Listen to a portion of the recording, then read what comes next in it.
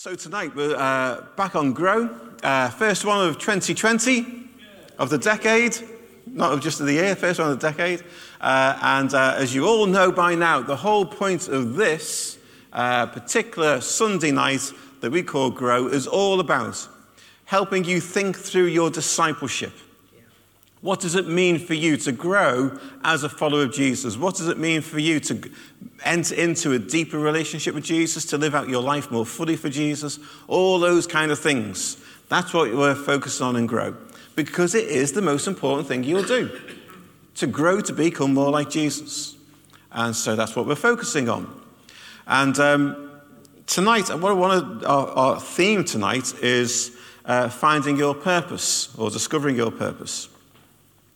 And it's one of those things that, people often struggle with, because we're led to believe all sorts of things about purpose, and I'll talk about it in a moment. But purpose for all of us seems important because it kind of answers the question of, why am I here? Why am I here? Is my life just an accident? Or does my life actually have some significance and meaning? And most of us, unfortunately, kind of give up on this whole thing around what's my life for and just end up living life by accident, not on purpose. We live life just from day to day. We get up, we have our breakfast, we go to work, we do the chores, we go shopping, we do all those kind of things. We eat again, and then we do whatever we do in the afternoon, we eat again, then we have a little watch of telly in the evening and go to bed and repeat the next day. And it can sometimes feel a little bit like it's a treadmill of pointlessness. And a lot of people feel like their life's like that. They just get up, they do their stuff, they go to bed. But surely being a Christian adds more spice to life than that, doesn't it? Yeah. Good, there's some smiles and a few yeses, good. It should do. And in the Christian world, and Christian preachers have always talked about, God has a plan for your life. And I absolutely believe he does. But what does that actually mean? So I want us to think a little bit about purpose. I want to think a little bit about what does that actually mean in terms of the kingdom. And then we'll think about a few things that you need to do to help you discover more about this. All right? That's what we're going to do tonight. And I want to think, just first of all, what is purpose? Because I struggle with this. I'll be absolutely honest. The way I've heard some preachers talk about purpose, I'm thinking, no, because they talk about, you having this tremendous, life-transforming, world-changing purpose. And it kind of is, but it isn't, because our idea is, I'm going to become some massive missionary. I'm going to be the next Billy Graham, or the next J. John, or the next Jackie Pullinger, or what, this kind of big stories that we all hear about Christians who do incredible work. And we all think, well, we're going to be like that. That's what God wants for my life. And we all go back to Jeremiah 29. I know the plans I have for you, says the Lord, plans to prosper you and not to harm you. Of course, that was given to Israel, to a nation, and not to an individual. We need to remember that. And so it's the way sometimes we talk about purpose gets me a bit frustrated, because for the majority of us, we don't have the big story to tell about what God's done in our life. We don't have this kind of, I'm going off to Hong Kong to be a missionary, or, I've met all sorts of people who've done incredible things. They've changed nations. I've met people who've almost literally changed the nation. And you think, wow, why can't my life be like that? But of course, we all can't do that, can we? Because there are only so many nations, But that's not always our calling. So for the average person in the pews in church, what does purpose look like? That's what I want us to think about. What does purpose look like? See, for most Christians, they'll be thinking, I just kind of live my life as best I can. If I'm an employee, I do the best I can as an employee. If I'm a wife or a husband, I try and be the best wife and husband. Or if I've got kids, I try and be the best mum and dad. I want to say it's more than that. For all of us, it's more than that, much more than that. And I think for all of us, we have, first of all, a general purpose, and then for some of us, we perhaps have more of a specific purpose that God leads us in. I want to focus more on the first of that, but I'll touch on the second. But what I want you to kind of just lay to one side is any preconceptions that I'm talking here about God taking you to do incredible things for him. You can do incredible things, but our idea of incredible things means kind of the big thing. I'm starting a charity that will touch nations or, all those kind of things. It's often much more ordinary than that, but no less transforming than that. See, the reason why we want purpose quite often is for the same reason everyone in the world is looking for purpose. They want their life to mean something. We all want our lives to mean something, don't we? I don't want to go to the grave with my life having counted for nothing. And the grave is getting closer. For all of us, but it seems very close for me at the moment. So I don't want my life to be wasted. I want my life to have counted for something. And I certainly want it to count more than simply being a good dad to Jess and Rach. I want it to mean more than that. I want it to mean more in the terms of kingdom. I want my life to have a kingdom impact in the world. And that's the thing that the disciples had. The disciples always wanted to have a big impact in the kingdom. In fact, one of the things that they had argued about quite regularly was, who's the greatest in the kingdom? They had a couple of discussions around that. And it's really interesting to hear the kind of things that Jesus talks about who is great in the kingdom, because it cuts across what we think is good and great in the kingdom. Because he's not talking about Billy Grahams and J. Johns and Jackie Pullingers and Archbishop of Canterbury's. He's not talking about those kind of people when he talks about greatness in the kingdom. He's talking about something else.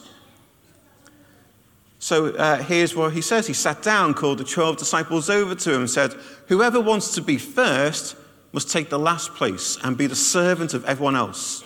And then he put a little child among them, and taking the child in his arms, he said to them, anyone who welcomes a little child like this on my behalf welcomes me. Elsewhere, he says this, that you must become like a little child simply to enter the kingdom of heaven. So there's something around smallness that is actually great in the kingdom of God. And when you think about some of the parables Jesus talks about, if you have faith as large as a really tiny mustard seed, you can do incredible things. See, hugeness, big things aren't always great in the kingdom of God. It's sometimes the little things that are great in the kingdom. When you think about the disciples he called, none of them were particularly gifted or special people. They were, for all intents and purposes, a simple cross-section of ordinary Jewish men. That's what they were. They came from all different walks of life, but none of them were the ones in power. None of them had great abilities and anything, as far as we can tell. They were just simply ordinary men. And think about Jesus to John the Baptist in Matthew 11. He says this, truly I tell you, among those born of women, there's not risen anyone greater than John the Baptist. Yet whoever is the least in the kingdom of heaven is greater than he. Think about John the Baptist. What did he actually do? Proclaim the coming of Jesus. He proclaimed the coming of Jesus, and he baptized a few people and didn't get a wash. The thing he's most famous for is he wore a hair shirt and lived in the desert, net locusts and honey. He didn't transform a nation. He called people back to Jesus, which was great. And Jesus says that no one born of man is greater than John the Baptist. All he did was simply proclaim the gospel. Perhaps not even that successfully. So we need to kind of understand that in the kingdom of God, having massive impact might look different to how we perceive it, to how we understand it, because we look at all our heroes in the faith and think, if only I can be like that. If only I can be like that great preacher, that great worship leader, that great leader, all those kind of things. They might not actually have in the kingdom the greatest impact. What is our purpose? You know, our general purpose for each and every one of us is very simple. It is the salvation of the world. You can have no greater purpose than that. And it's the purpose that is placed on every single one of us as Christians. Go and make disciples of all nations, teaching them to obey everything that I have commanded you. Our purpose starts with that. And anything else that you think might be your purpose needs to fit into that. Nothing else. That is why we are here. We are not here to run a church. We are not here to meet the needs of the saved. We are here for the salvation of the world, to proclaim the good news of Jesus to simply everyone, every man, woman, and child that ever exists and will exist needs to hear the gospel at least once. That is our purpose. And here in this town, our assignment in that purpose is Southport. Every man, woman, and child in Southport.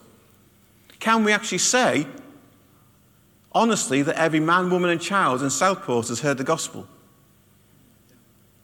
Probably not. So already, you know what your purpose is. Already you've got the start of something. It's the kind of the baseline, it's the foundation of everything else that might come out of, in terms of purpose for your life, starts here. That every man, woman, and child should hear the gospel and have a chance to respond to the gospel. And when you think about it, that purpose has no regard for who you are, your background, your present situation, your future situation. You can do that anywhere, anytime, with anyone. And it doesn't matter what your skill base is or anything. You can share the good news of Jesus with anyone. We are all called to do it. We are all capable of doing it. It has no barriers to this. We're all included in that one overarching purpose to see the salvation of the world. One of us. We can do that face to face. We can do it online. We can do it in groups. We can do it one to one. We can do it in front of large crowds. But we are all called to do it. So whenever you are starting to think, well, what's my purpose in life? Start there. Remember the Great Commission. We are called to reach the lost. Every single one of them. But let me talk about some other things that you perhaps need to do that are the more mundane things. And the first thing I want to talk about is this. Look at what is close by. Whenever you start to think about purpose, you tend to take a long-distance view of where you want to be. No one ever started like that in the Bible. So, for instance, Moses, he gets this incredible call from God. You've got a burning bush, all that going on. And he's told to go to the people of Israel who are enslaved in Egypt and to declare God's freedom. He's setting them free. And Moses is umming and ahhing, and he doesn't really want to go. And he says, I can't go, Lord, I can't do this. He gives excuse after excuse. And he says, how will they know? And God says, what is in your hand? And he looks at his hand, and he's got a staff, because he's been out looking after the sheep. He says, throw it to the ground. And immediately the staff turns to a snake, and he says, pick up the snake by the tail. He picks it up, it turns back to a staff again. But it starts by what was in his hand, what was close by. See, your purpose starts with what's close by. See, it's no good thinking that you want to be a great youth leader if you're not ministering to the youth who are closest to you. It's no good thinking that you want to be a great teacher if you're not leading a small Bible study with 2 or 3 people. It's no good thinking about that you want to care for all sorts of people in Southport if you're not caring for those who are closest to you, who are in your circle of influence. See, we start with what's closest to us. Everyone starts in that place. They start to learn what they are good at. They start to learn what God has equipped them for by simply ministering to those who are closest to them with whatever they have at hand. You don't have to think about the big thing. I think one of the things I noticed when I came to Christchurch was a kind of fixation about the big. Oh, look how many people come to midweek music. Look how many people come at Tuesday at 2. Look how many people come to Soup Kitchen. The question isn't how many people come. The question is, what are you doing with them? That's the most important question. You could have a far more effective ministry sometimes ministering to 30 than 3,000. Because you're able to meet their needs. You're able to lead them to Jesus better. So you start with what's close by. It's simple, really, isn't it? We want to complicate it. We want to think about all these steps to get to the big thing, but just simply start with what is close by, with who is close by. And each and every one of you, I assume, have friends.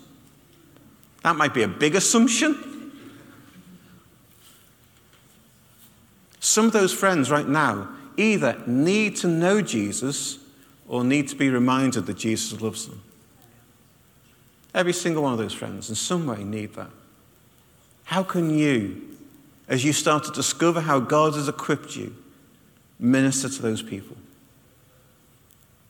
Our mindset, and certainly when we come to churches, I am here to receive. You've all come here tonight hoping to hear great worship and a fairly mediocre sermon, okay?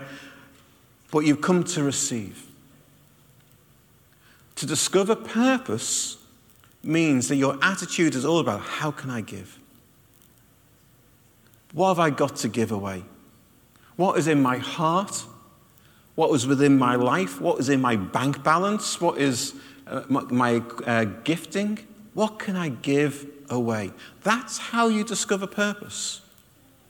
Not by constantly receiving from other people or from God, but by giving away what God has already equipped you with. We all know the story, don't we? The feeding of 5,000. Where does that start? With a little boy who says, "Oh, look what I've got. A few fish and a few loaves." And it starts there. And then it spreads out. And maybe you will never get beyond simply those who are in your circle of influence. Or maybe God has a plan for you that goes beyond that. You never know.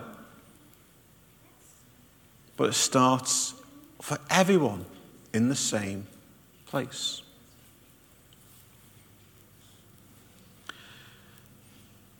It says in Zechariah, "Do not despise the day of small things."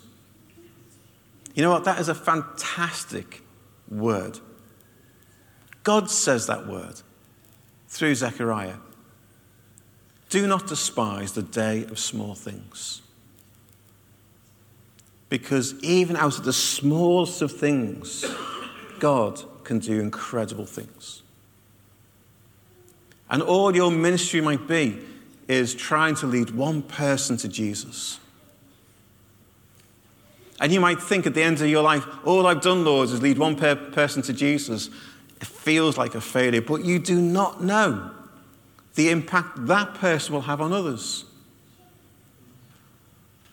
You do not know the impact that you've had on other people who haven't told you the impact that you've had on them. Just because they haven't told you that either they've come to Jesus or you've had a big impact in their life doesn't mean that you haven't. At some point, we simply serve God, we serve other people, and we trust God with whatever outcome he wants to bring out with it. Our job is simply to serve, to reach out to every single person with the truth and the love of Jesus. The next thing I want to say, and I've said this before and I'll keep saying it because I don't think people often get this, I want to encourage you to understand yourself. Understand who you are. Understand how God has gifted you. So if I said to you what gifts God has given you, would you be able to answer me? Maybe. So most people don't. Most people don't even think about it. But actually, how do you start to discover purpose? Well, how has God gifted me? And online, there are a whole bunch of resources where you can discover what spiritual gifts you might have and all those kind of things. I would encourage you to do all those things. They are not necessarily the truth, but they could be indicators of how God has equipped you. So I've done quite a few of these. I can understand how God has equipped me, the kind of things I know I'm good at, and the kind of things I know I'm rubbish at. And there's a lot of them, and there's only a couple of them.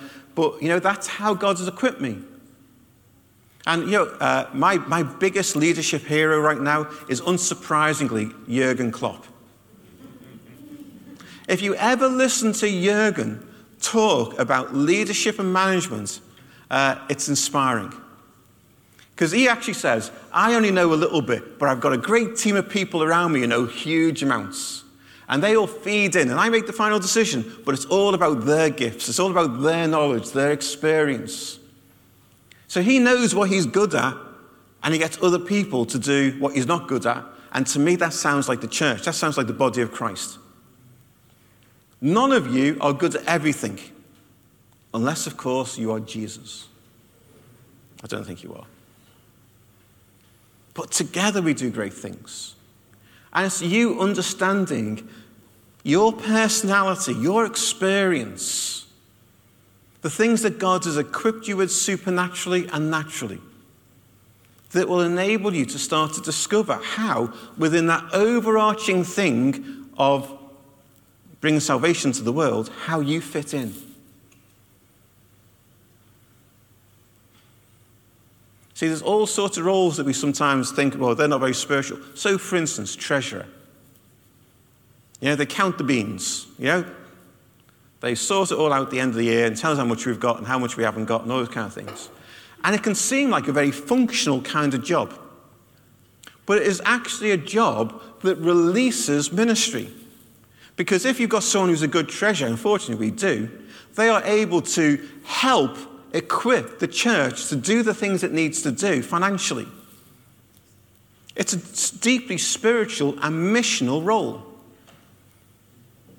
And we can look at it and think it's not, but actually, when you see the whole thing around how you handle money in the context of bringing salvation to the world, you understand this is vital. Because pretty much everything we do costs money. And you need someone who's going to help release the money that we have and be a good stewards of the money that we have so that we can do all that God calls us to do. And so it's knowing who you are that enables you to find your place and to do it in such a way that it serves the overarching purpose of bringing salvation to the world. One of the other ways in which you can think about yourself, and I just want to kind of throw this out, and I don't know why I want to throw this out, but I do want to throw it out. Are you a pioneer or a settler? This is a phrase that a guy called Mike Green came up with, because as he kind of worked with people, he realized there were two different groups of people, even within all the different gifts and things, that some of them were settlers. Some of them were like, we're church, we'll make church as great as possible, and we'll do really well as church, and live out life as church. And then others, they're like, church is great, but look over there. Look at the lost over here. Let's go and do that. Let's go and do that. They're the ones who come up with all the ideas. And you can think, well, actually, we need settlers, pioneers, don't we, to keep doing new things. And yes, we do. But we also need settlers. And unfortunately, there's quite often a tension and a conflict between those two. Because one group is saying, hey, let's go. And the other saying, no, come back. But we need to be able to manage both in such a way that enables the kingdom to grow. We need both. Do you know what kind of person you are? Are you a settler? Are you a pioneer? When you understand that kind of role, then you think, oh yeah, that's why I'm always in kind of at odds a little bit with that person, because they're a settler and I'm a pioneer and I want to go and do stuff and they want to sell things. We need both. And it's how you manage that and how you juggle that and how you fit those things together. Because okay, some pioneer going off and starting a new church over here on this estate. But after a few years, they get bored. And they want to go and start something else. They need to bring settlers in and say, right, this is how we're going to create church over here and make it work for these people. And then release the pioneer to go off and do their other thing. Unfortunately, what we've said within church, and particularly the Church of England, are settlers are the best people. We've bigged up the settlers. Because let's face it, pioneers are a pain in the neck. But we need a balance of both. We need a balance of both. Do you know yourself? When you look in the mirror, do you think, yeah, I know who I am. I know the kind of weaknesses I have. I know the strengths I have. I know how God has gifted me. You'll never fully understand your purpose until you get to grips with who you are. And actually, not just get to grips with who you are, but feel comfortable with who you are.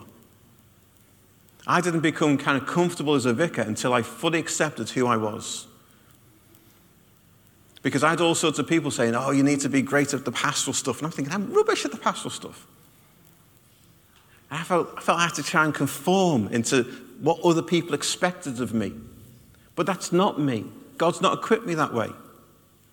I'm much more kind of slightly pioneering and a bit more apostolic and a little bit more prophetic and those kind of things. I'm not really the pastor-teacher type of person. And it's only when I fully accepted who I was that I actually started to be effective as a vicar. Next thing is, what's your passion? You know, you might think, well, I'm not really passionate about anything, but I think a lot of people do have something in their heart that they're passionate about. And maybe it simply got squashed a long time ago. Because church is really good at squashing passionate people. We do that a lot, unfortunately. But that passion is still there. And still there because passion is God-given. For God so loved the world that he gave his only son. You can't get a more passionate statement than that, can you? That God loved this world that he created so much that he gave Jesus for it. That is an act of passion. What are you passionate about? What is it that stirs your heart and soul? Maybe you need to resurrect that passion a little bit. Maybe you need to go searching for it again.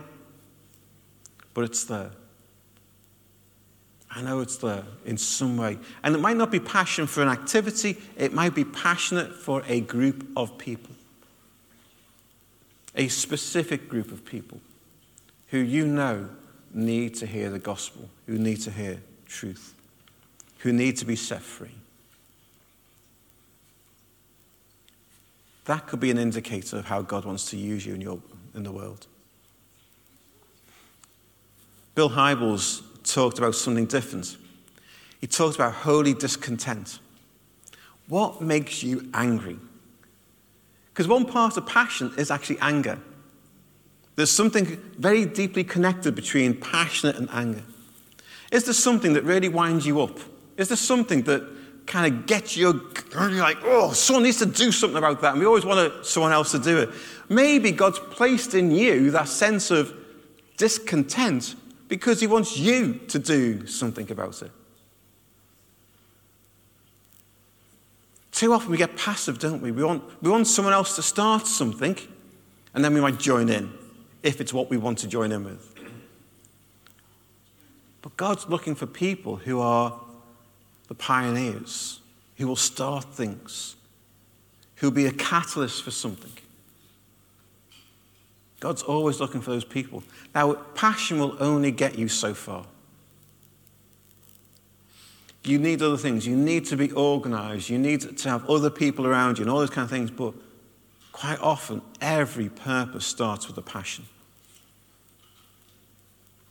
And of course, it also starts with a call. God's call upon your life. See, within this overarching purpose of bringing God's salvation to the world, God might be calling you to something specific.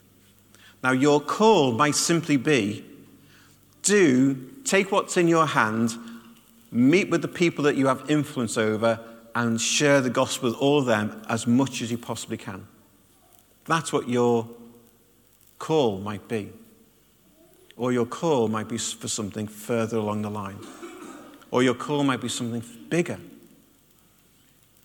Because as you start to reach out to those who are closest to you in your circle of influence, You might suddenly discover that actually you're really, really, really good at certain things, and that God has equipped you in a certain way and enabling you to move beyond that circle of friends to an even bigger circle of influence, and an even bigger circle of influence than that. But it starts with a call. That still small voice of God speaking into your soul, drawing you on for something else, making you a little bit discontent where you are. And you know that there's something more. And that's only for some people, probably only a few people. But there is that sense of call. And it'll be persistent. And it'll be niggling in your mind. And it'll be there all the time until you do something about it.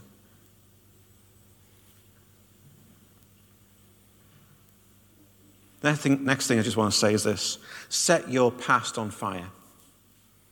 There's a great story between Elijah and Elisha, two Old Testament prophets. You'll see it in 1 Kings, this particular part of the story, 1 Kings 19. Elijah has been a fantastic prophet, a really gutsy prophet who's done incredible things. And God is about to call him to heaven. And he needs a successor. And God points out Elisha. And Elijah is walking along some fields. He sees Elisha with a plow plowing a field. And he knows that's the person that God has called to be his successor. And this is what it says in 1 Kings 19. Elijah went from there and found Elisha, son of Shaphat. He was plowing with 12 yoke of oxen, and he himself was driving the 12th pair. Elijah went up to him, threw his cloak around him. Elisha then, that was a massive sign of whatever God has given me is now on you. And it says, Elisha left his oxen, ran after Elijah. Let me kiss my father and mother goodbye, he said, and then I'll come with you. Go back, Elijah replied. What have I done to you? So Elisha left him, went back. He took his yoke of oxen, slaughtered them, burned the plow equipment to cook the meat, and gave it to the people, and they ate. Then he set out to follow Elijah and became his servant. See, in that very act of throwing his cloak over Elisha, Elijah was saying, everything that God has anointed me with is now on you. The call that God has placed upon my life is now on you. Elisha knew that.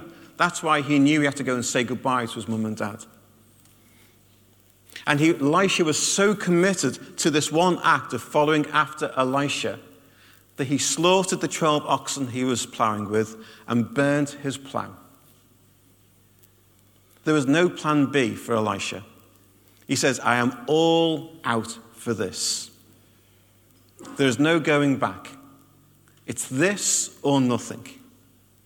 Everything that was his background, everything that was his livelihood, a plow would be one of the most valuable pieces in a family's life because it enabled them to have food,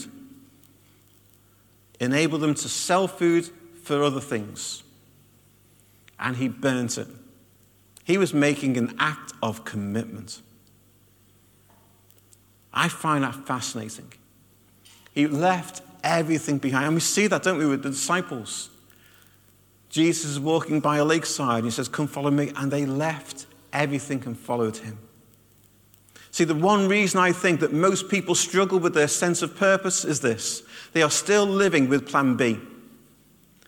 You're still hedging your bets. I'm still trying to live a bit of my old life, and I know what this will unite. When God does this, then I'll leave the old life behind. But that's not the deal. You either step into God's purpose or you don't. You can't have a foot in both camps.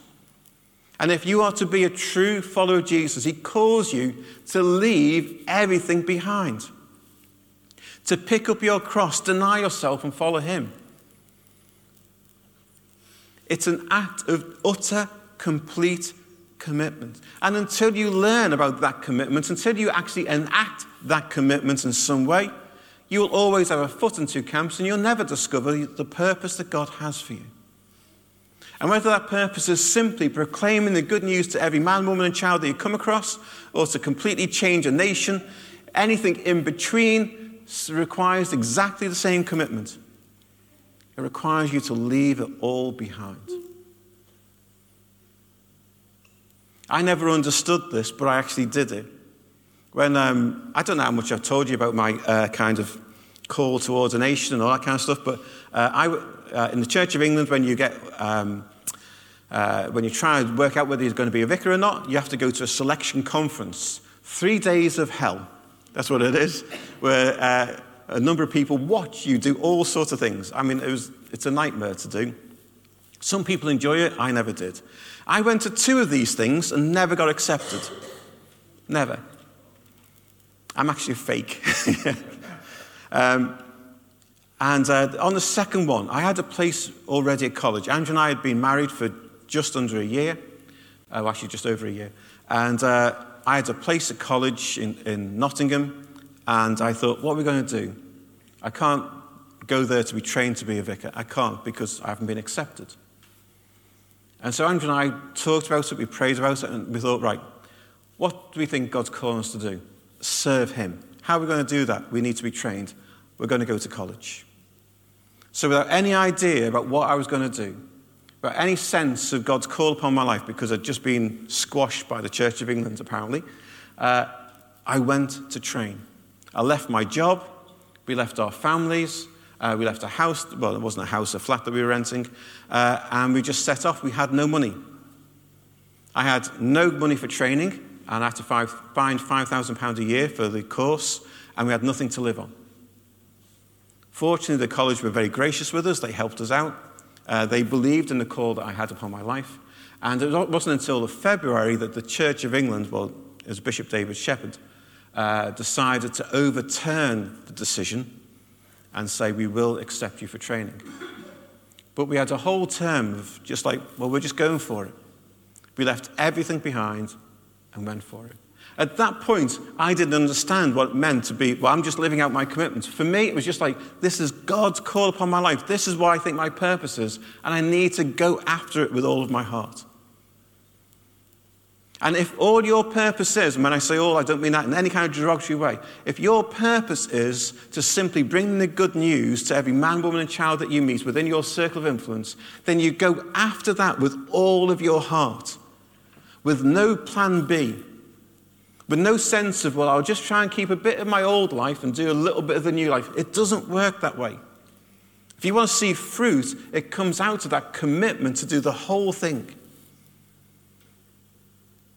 And we look at churches in other countries and we go, oh, isn't it fantastic what they're doing? They're all growing and all that kind of stuff. It's because they are living out a committed life. Those individual people have burned their past and are going after Jesus with everything. I'm just going to wind up. So 2 final things. Finally, be with the right people. If you're to discover purpose, don't hang around with half-hearted people. What I hope for in every mission community is that they become red-hot centers of people living out their purpose for Jesus with no sense of holding anything back. That should be our aim for every mission community. That should be our aim for church. That we are living out our purpose passionately to see every man, woman, and child come to know Jesus as we do. If you hang out with people who are only half-hearted, who only play at this, then you will simply become like them. A friend of mine, from my old church, he was in recovery from addiction to alcohol and drugs. Lovely, lovely guy. And he'd become a Christian. He got himself clean and dry. And he was doing really well. He'd even started his own little cleaning business. Fantastic guy, lovely guy. And he wanted to see his friends come to know Jesus. Some of them were kind of half-hearted Christians and that kind of stuff. So he started to hang around with them. And instead of them becoming like him, he became like them. See, there's a reason why Jesus got 12 disciples together. Because we actually need each other to stay on track. We need each other to stay on fire for Jesus. We need each other to stay committed and wholehearted for Jesus. And we should each be encouraging each other to do that, to be wholeheartedly on fire for Jesus. Now, having said all that, let me finish with this. In our seeking our sense of purpose and seeking to live out our lives completely and wholeheartedly for Jesus in a way that allows us to proclaim the good news to every man, woman, and child, in trying to do that, you're going to fail. You're going to mess up massively. But the great thing is this: we live in grace. We live in grace. And maybe at one point in your life, you were kind of living out the purpose that God had given you, and then it all seemed to go astray, and now you're not sure where you are with that. We have a God of grace who just wants to get you in the right place to start again. And whenever you fail, whenever you try and share the good news with someone and it all goes badly wrong, or whether you just become half-hearted and lukewarm in your faith, we have a God of grace who will sort you out and put you back on the right track. That's who God is. And so we can keep trying at this. We can keep pressing on with this, knowing that when we fall down flat on our face, he'll pick us up and say, come on, go again. And you'll fall down again and he'll pick you up and say, let's go again. That is our God, isn't it? And in all the mess that you make of trying to find your purpose, God's purpose for your life, remember that he is first and foremost a God of grace. And every time you fail, he'll put you right.